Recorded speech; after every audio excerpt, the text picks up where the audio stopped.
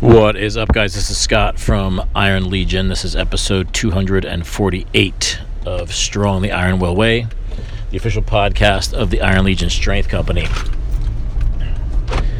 You guys have heard me talk countless times about how much one of the things that I love about training and sports and this stuff is how closely it parallels real life and how many lessons we can learn from sports, from training, that apply to life.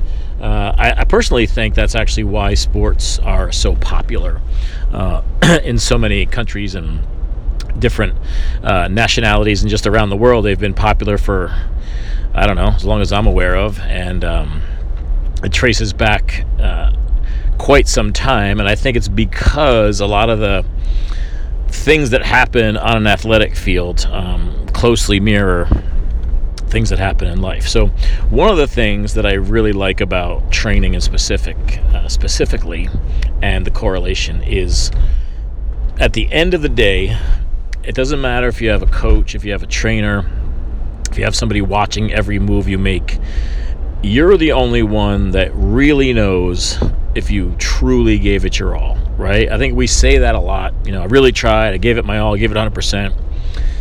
But if we're going to be honest with ourselves, we're going to know how many times we've been half-assing it also, right?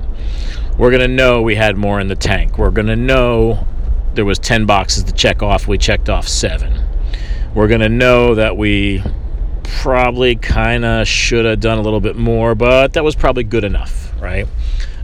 I know for sure that for a good portion of my life, in a good many areas, I did not give it 100%.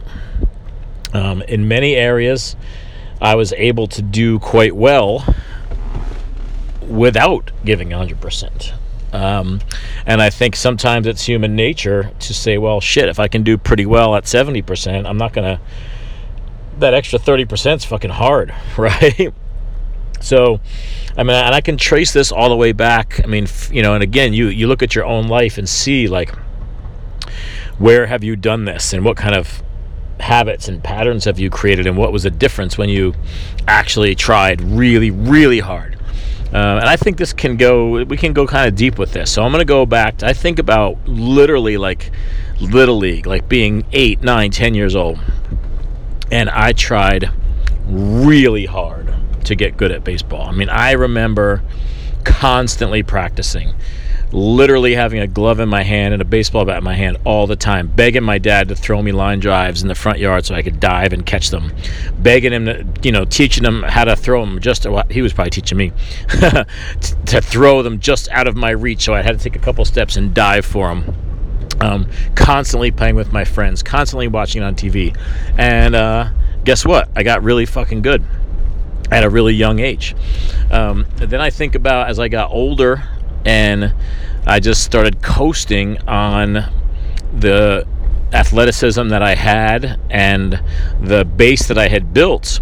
That didn't cut the mustard anymore once I got into high school, because now I'm going up against all the other kids who also were genetically gifted and athletic.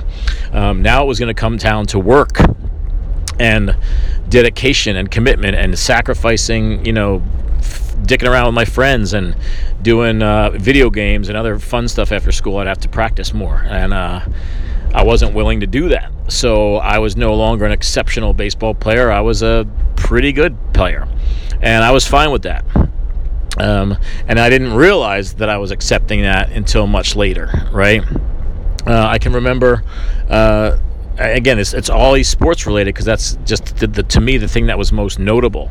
I remember when I was trying to learn how to play hockey, I became obsessed with hockey, dropped baseball, basically dropped everything, and gave 100% without question into becoming a good hockey player. All I thought about, you guys that have heard me talk about John, my son, and his fly tying shit, you know, I'm trying to get him ready for school in the morning. He doesn't come down. I go up and he's fly tying at 7:45 in the morning with his PJs on still. That was me with hockey, man. I destroyed the back of my parents' house shooting pucks pucks in the driveway at a net. I played in the basement because it was a slippery, sealed floor down there. I had a long drive to the closest hockey rink. This was, 40 years ago, or 30 years ago. There wasn't hockey rinks everywhere like there are now. I wasn't driving yet, so my dad had to take me at, Friday nights to open skate and all random hours for open ice or different leagues. But I tried as hard as I could. If I got a chance to take lessons or go to a clinic, I tried hard because I was way behind everybody else. It was kind of like this underdog thing. You guys have if you listen to a bunch of these, you've heard me talk about my experience at hockey camp in high school, but I'll tell you about that another time again. But I was by far the worst kid there. And I never tried so hard at anything in my life to not be the worst kid. And by the end of the week, I was probably still the worst kid, but I was a hell of a lot better than I was when I started the week. When I went to play in college, again, I was coming from underdog position of I didn't play high school hockey. I just learned how to play in high school, and now I'm trying to play on a club level team in college. Now, mind you, it's club level. It's nothing crazy, but these are some pretty good guys. And again, it's all relative to how good you are, right? So compared to me, these guys are really good. So I gotta bust my ass. And I can remember my dad telling me at practice, just hustle and don't give up, because coaches watch that shit. He's been a coach his whole life, so he's like, we watch who's working. Yeah, we want to see who's talented, but we also want to see who keeps going when everybody else quits. And this is in all the extra shit, not in the scrimmage, not in the game, but in the back and forth drills. We were working on just skating speed and endurance, and the countless times you got to do circles and stop and up and down, back and forth, and everybody's starting to slack off, and the really good guys can get away with slacking off a little bit there because they're not going to get kicked off the team. They're always going to have their first or second line spots. But for me, I'm fighting to just get some playing time. I'm not going to let this coach see me give up for 1 second unless I absolutely cannot fucking move. And that paid off. I got to play. I got opportunities. I got put in at times when they knew they needed somebody who wasn't going to quit, somebody who was tough. So I learned a lot of lessons from these things. I think about jobs that I've had where, I could do a pretty good job. I think about college. I wasn't into anything I did in college, so I didn't try really hard. I tried hard enough to get by and do okay, get decent grades, but I wasn't going all in because I really didn't care. And there was many jobs I had throughout that same period of time, throughout college and after college, where I was, I do a pretty good job, but again, not trying hard. Bodybuilding, started out and tried as hard as I could in the beginning. And there's something cool, guys, about getting into something when you're early on into bodybuilding or powerlifting or sports or business.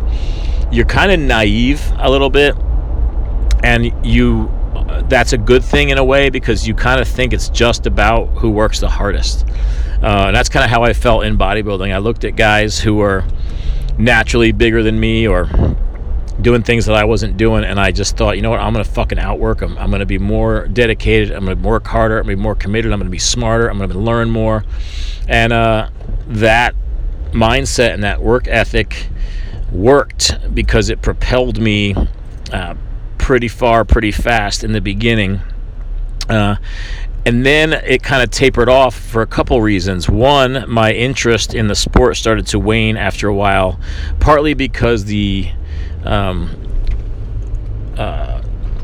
started to really understand the sport better, and I lost the mojo because I had started to learn that it wasn't just about who worked the hardest. Definitely that was still important, but I was running up against guys with extraordinary genetics, who were comfortable with very high levels of performance enhancement, things that I just wasn't comfortable with, and they were, again, genetically. I'm genetically gifted if you compare me to an average person, but if you compare me to a national level bodybuilder, I'm not, right? So when you take someone who's genetically gifted at that level with even a decent work ethic and all the other things involved, it's very, very hard to compete with that, even with a monstrous work ethic. So I kind of subconsciously wasn't trying as hard anymore at a certain point, and I could tell, and I was not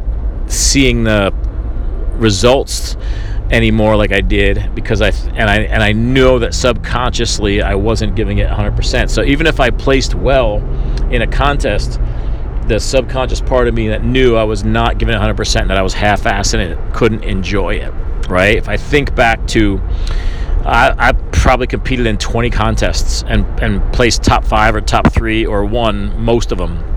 And when I think about the ones that were the most rewarding, they were without a doubt the ones that were the most challenging, the ones where I worked the hardest, the ones where I literally left no stone unturned and felt so proud of. I didn't even care what happened there, you know. There was one where it was my second year of competing ever. My first year, I prepared fairly well for what I knew, but definitely could have done much better on the nutrition aspect. I just really didn't know about it as much, wasn't aware of how lean I needed to be, and I ended up not placing in the top 5 out of like 20-something people, and I was devastated. And at that point I said, I am leaving no stone unturned for next year, starting tomorrow. And for a full year, I put everything I could think about, everything I could do into this contest. Everything else fell by the wayside. I was playing hockey at the time. That fell to the wayside. I was in college. That fell to the wayside. Like, nothing mattered except for this. And I'll never forget that year, because I came back to do the show again. I did a New Jersey state show a week before my first real bodybuilding contest at the state, level outside of this contest at college, which is just kind of for fun, to be honest. So I entered, it's called the Garden State Open, but it's in New Jersey, and ended up winning my weight class as a novice and the overall as a novice. That was kind of the highlight of my life up to that point, probably, or at least one of them. I mean, it was primarily not only because I won the 2 awards, but because I had put in so much work and I had tried so hard, and I knew in my guts that I left no stone unturned. I knew that I put everything out there on the fucking table, and it paid off. A week later, I entered the contest, Mr. Rutgers contest, that I had lost the year before. I won my weight class easily. I mean, again, I can be objective here, because this is doesn't have a lot of. I'd be honest if I told you I beat a bunch of. I've placed in many contests where I wasn't so proud because I didn't beat anybody good, right? I crushed people at this thing.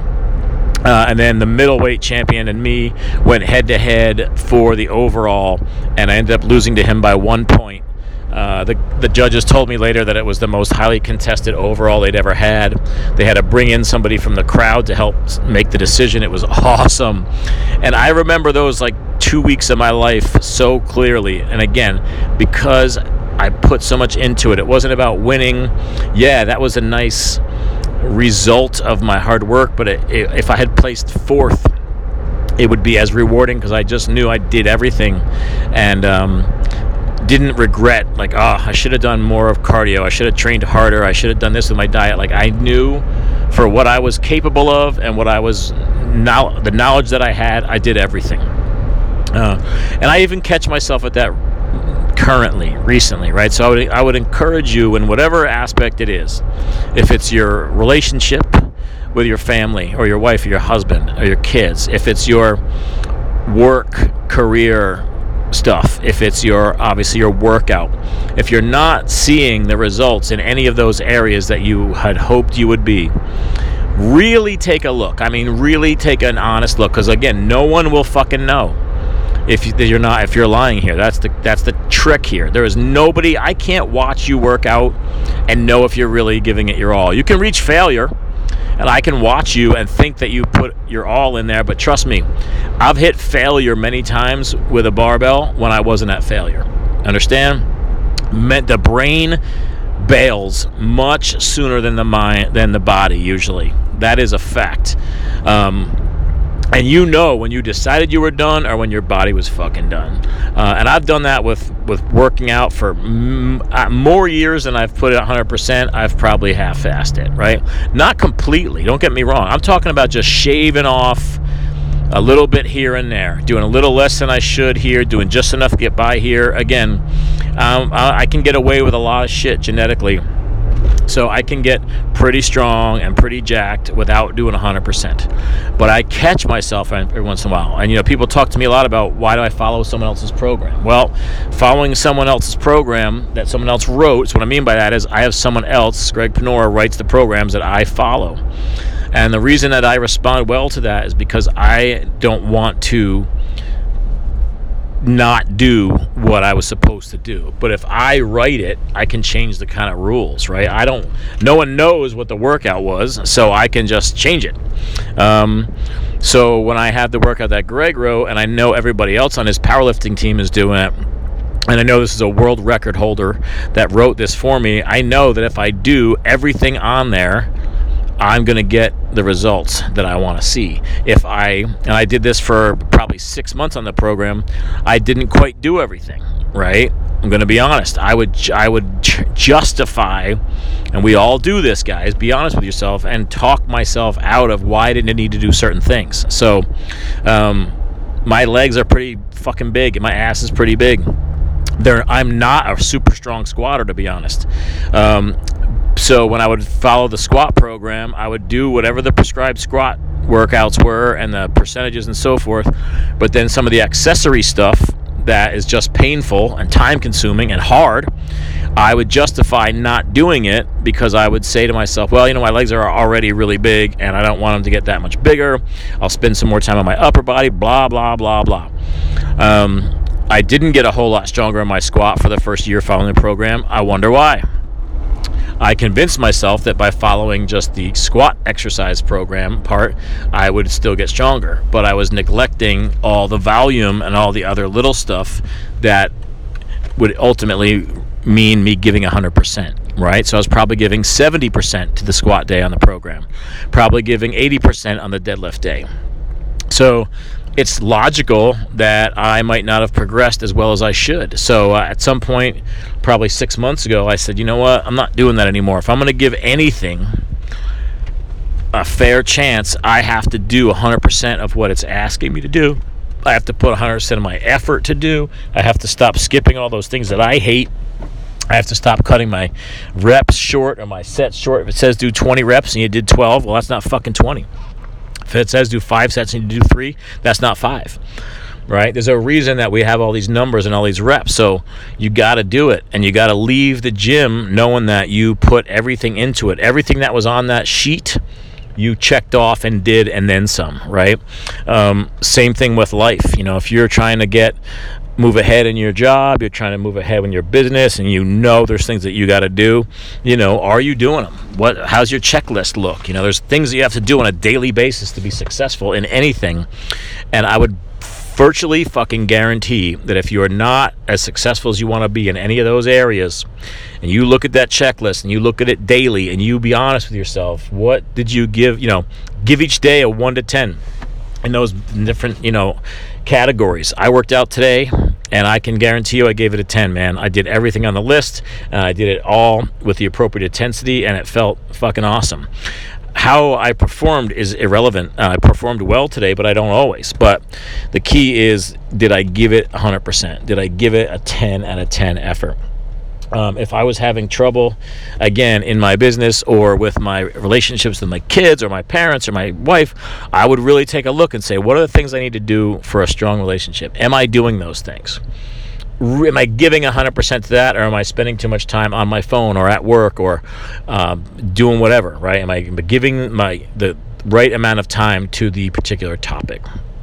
So I would challenge you guys to 1 to 10 scale, rate yourself daily on everything you're trying to be good at. Whether, again, relationship, business, workout, whatever. If you're seeing less than results that are less than what you had hoped or would want, don't change anything that you don't. I'm not going to skip I'm going to switch programs because I don't think I'm getting anywhere. I'm going to look and see, hold on, I'm not doing the program 100%. I'm doing 70% of the program. Well, no fucking program works at 70%. I got news for you.